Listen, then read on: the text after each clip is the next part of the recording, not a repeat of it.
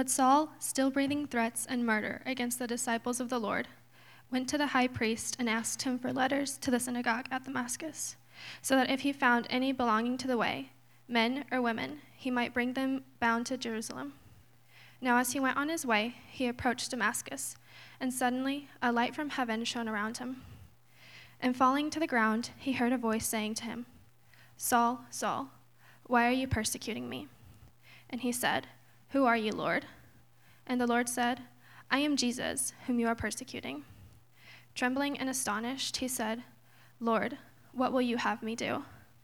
The Lord said to him, "Rise and enter the city, and you will be told what you are to do."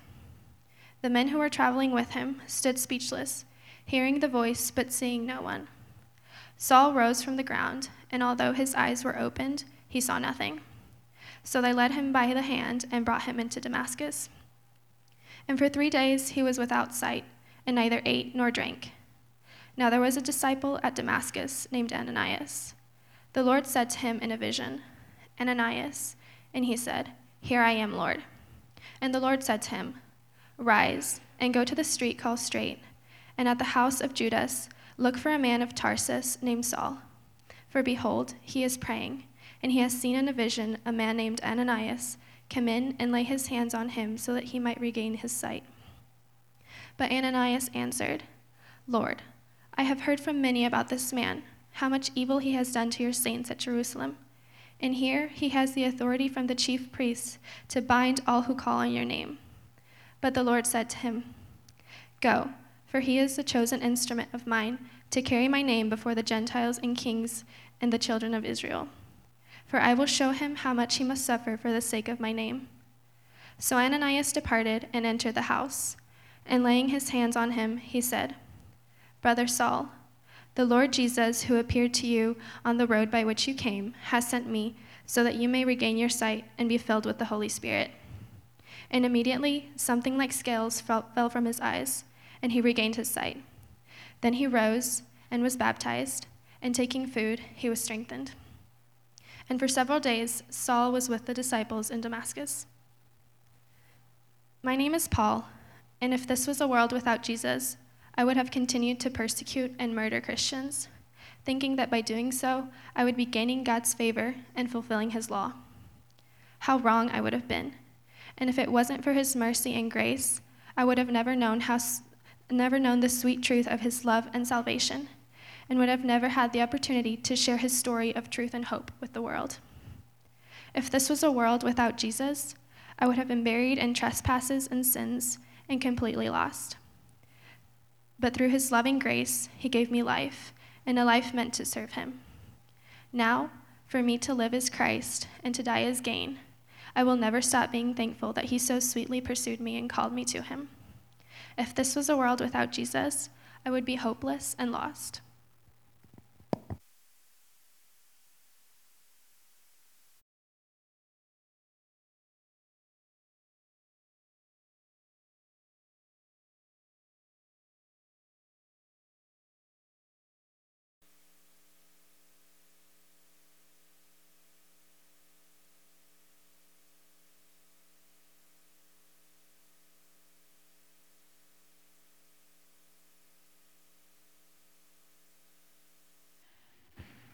On one occasion, while the crowd was pressing in on him to hear the word of God, he was standing by the lake of Gennesaret, and he saw 2 boats by the lake, but the fishermen had gone out of them and were washing their nets.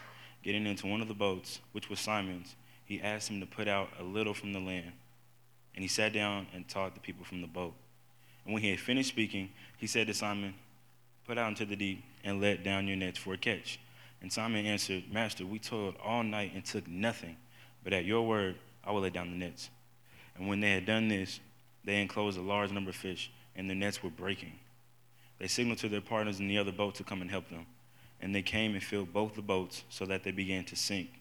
And when Simon Peter saw it, he fell down at Jesus' knees, saying, "Depart from me, for I am a sinful man, O Lord."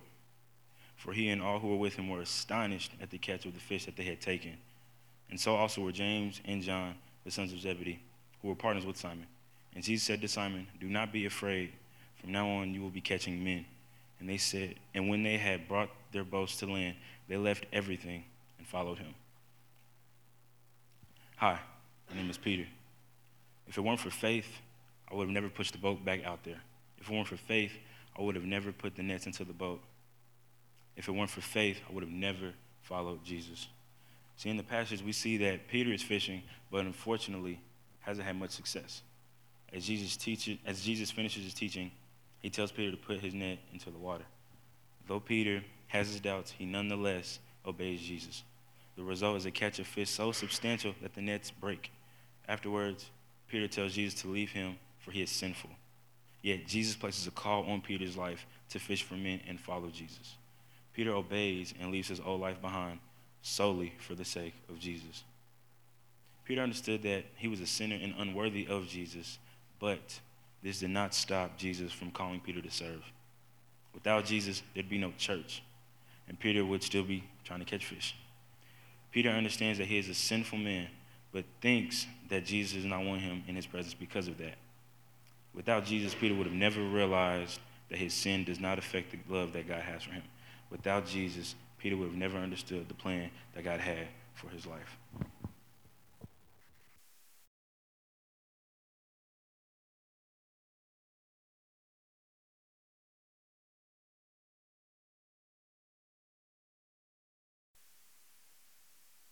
Hi, my name's Braylon, and if Jesus had never come to earth, my life would look a lot different.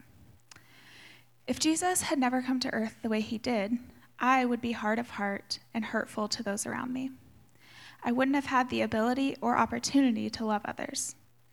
There was a time when I was legalistic and harsh. I thought that everyone's sin was greater than mine and that no one was deserving of my time. But quickly, I learned that that is so opposite of how our Savior thinks. Hebrews 4:14-16 says, "Since then we have a great high priest who has passed through the heavens, Jesus, the Son of God. Let us hold fast our confession, for we do not have a high priest who is unable to sympathize with our weaknesses, but one who in every respect has been tempted as we are, yet without sin. Let us then with confidence draw near to the throne of grace, that we may receive mercy and find grace to help in time of need." So if we break that down, it's clear that Jesus had a place of comfort and holiness in heaven. He passed through the heavens and was completely God himself. But the story didn't end there, because he left heaven and joined mankind here on earth, making him able to sympathize with our weaknesses. He humbled himself and appeared on earth as an infant human being, which is the most vulnerable position possible. And he spent his life surrounded by sinners who could never be enough on their own, sinners just like me. For so much of my life, I associated myself with Jesus in heaven, higher and mightier and above everyone else. I thought that because I claimed to love Jesus, I somehow morphed into a godlike creature like him, and I could go about condemning others. And while it's true that the children of God and lovers of Jesus inherit the righteousness that Christ bought for us, the version of that in my head was so twisted and wrong. But Christmas time marks a special turning point because Jesus didn't remain in his position of power and dominance, and neither can I. Today, I have a much better understanding of what it looks like to love people despite their sin and accept others. I can confidently live a radical life, loving sinners, because Jesus did it first. Hebrews tells us that Jesus was in every way tempted as we are, yet without sin. And it started right here in the manger. My life was once bound by my obsession with rules and my prideful desire to make sure everyone was following them. But it is now filled with freedom to love everyone despite their struggles. I am able to do this because Jesus did it first when he showed up here on earth. I'm able to do this because, by the grace of God, he did not allow us to remain in a world without Jesus.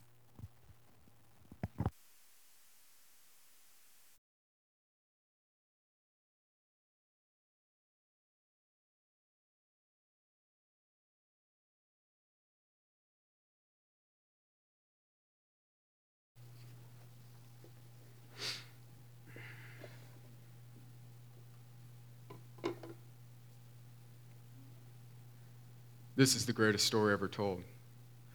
The origin of the Savior of mankind. In those days, a decree went out from Caesar Augustus that all the world should be registered.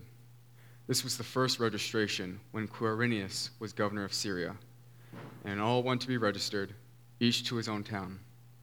And Joseph also went up from Galilee, from the town of Nazareth to Judea, to the city of David, which is called Bethlehem, because he was the house and lineage of David, to be registered with Mary his betrothed, who was with child. And while they were there, the time came for her to give birth.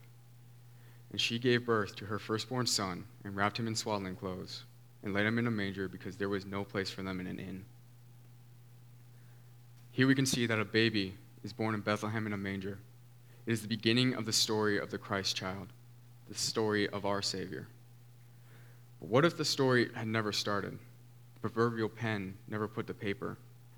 What if in the prologue of the unborn son, Joseph, a man who had just found out his betrothed was with child, but not his child, was to be stoned to death? Or what if God had given up on his creation the way we give up on one another when love and friendship becomes too much of a burden? What if the manger was empty?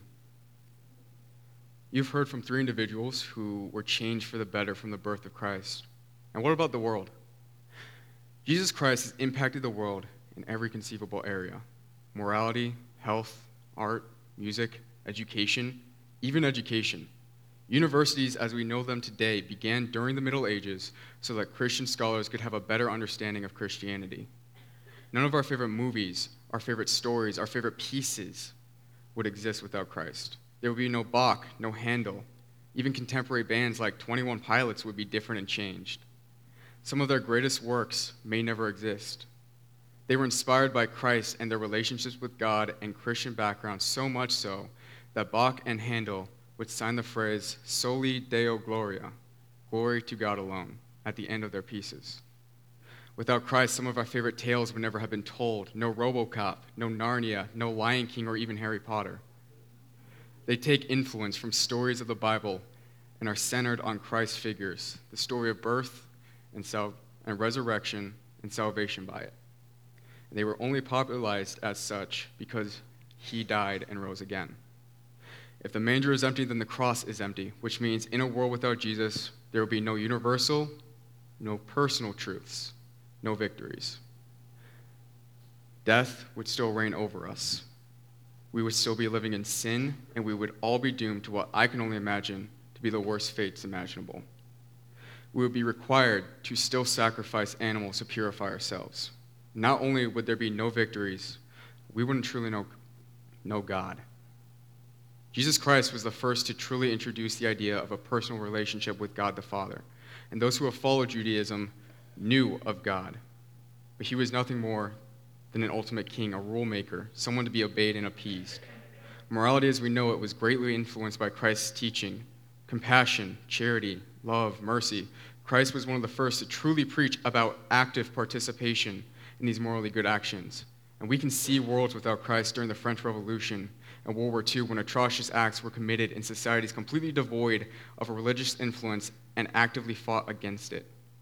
These are societies where we could see the light of good snuffed out by evil, and evil run rampant, and people regularly commit heinous acts and atrocities against one another. And yes, we still do horrible things to one another today, but in a world without Jesus, we would be accountable for all of it. We all think these things. We think unjustly. We hate one another. We have racial biases. We look at one another lustfully, think it's okay to treat each other as objects. We still hurt each other in any way imaginable by lying or cheating through thought or feeling. And we're all guilty for it. Every individual on this earth. We would be destined and deserving of hell if the world was without Jesus. Education, art, morality as we know it wouldn't be the same, and the world would be far more chaotic and dark than it is even today if Jesus never came. But he did. This is good news because he was born.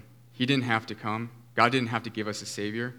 He could have tossed us away, but he sent his only Son to be sacrificed for us. Christ is the hope of salvation. He is the hope of forgiveness and grace and love personified. Let's get back into the Word. In Luke 2, 8 through 20, we see an angel appear to shepherds in a field. The text reads, "And in the same region there were shepherds out in the field, keeping watch over their flock by night. And an angel of the Lord appeared to them, and the glory of the Lord shone around them, and they were filled by great fear. And the angel said to them, 'Fear not, for behold, I bring you good news of great joy that will be for all the people. For unto you is born this day in the city of David a Savior who is Christ the Lord.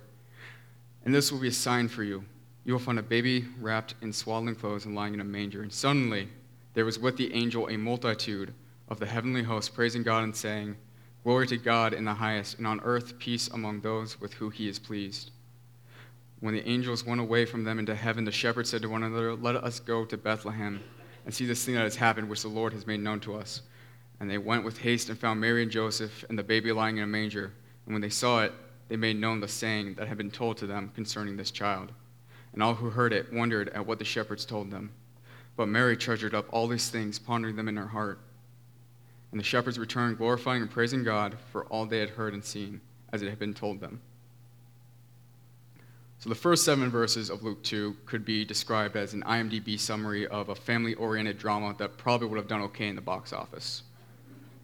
The second part here, 8 through 20, this is what's important. It's where we see the hand of God at work and the true meaning of Christmas.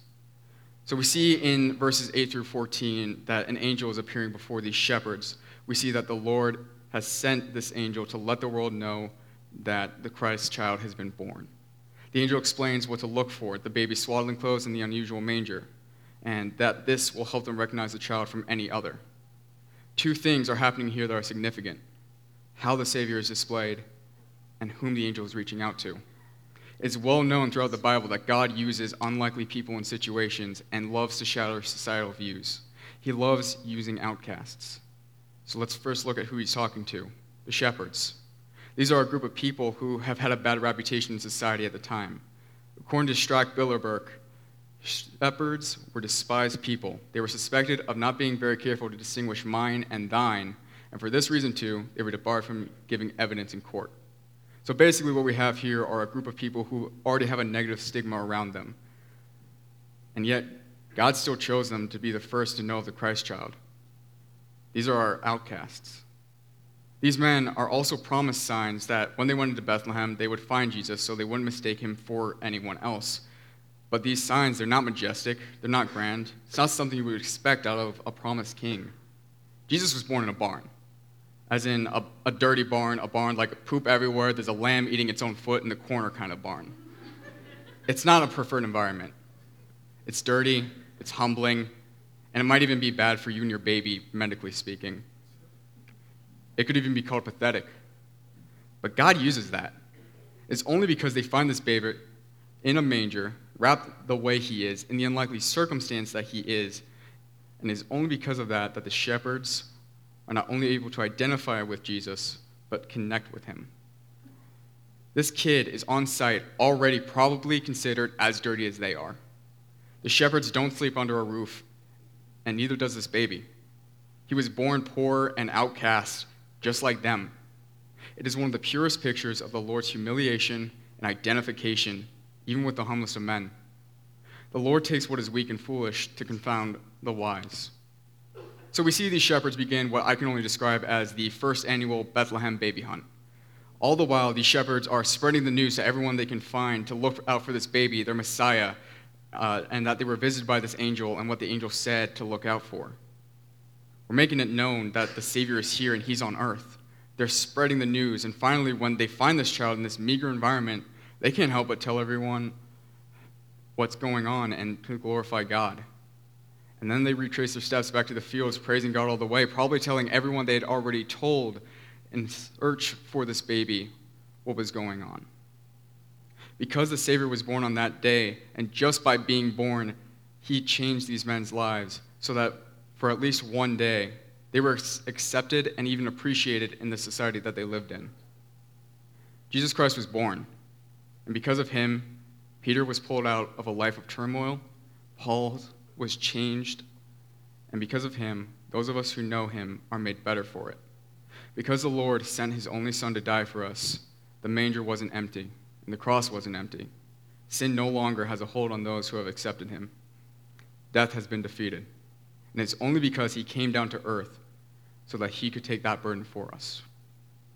The world has changed by his influence, his teachings, his mere presence. And the true meaning of Christmas is that he was born, that the world is not without Jesus, and because our God loved us enough, cared for us enough to have a relationship with him. He wanted us to know him, so he sent his only son to fill a manger and then a cross so the world would not be without. Now, if you'd all join me, I'd like to bow our heads in prayer. Father God, you are good, and we thank you for allowing us to meet here and worship you. Thank you for sending your Son to be born, to save us from sin and our own brokenness, to change the world for the better. And as we enter a time of worship, I ask that you change our hearts and minds and let us glorify you. Let us remember that this is not only a time for gift giving, but a time of joy and exaltation because your Son is born. He filled a manger and then a cross and made the world better for it. Thank you, Lord. Amen.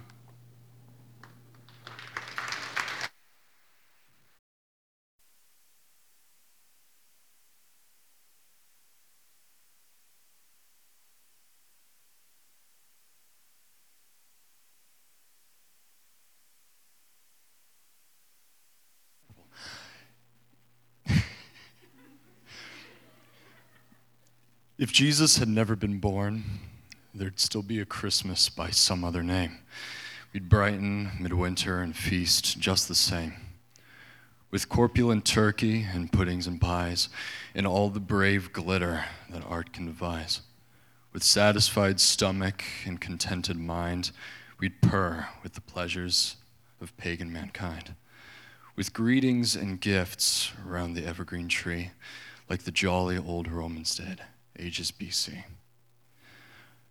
But we'd have no bright carols, no pealing of bells, no tidings that Christ now in Bethlehem dwells. No babe in the manger, no ox in the stall, no angels, no shepherds, no goodwill to all. No Mary, no Joseph, no wise men who came to worship a king of unparalleled fame. No gospel to cheer us, no news to refresh, no glad proclamation of God become flesh. Then let us keep Christmas, the birth of the boy who floodlights our darkness with infinite joy. For God is now with us to seek and to save, to die for our sins and to rise from the grave, to help us, to heal us, to bring us to bliss. Yet poorer than pagans, if blind all to this, we grope through our winter, depressed and forlorn, just as if Jesus had never been born.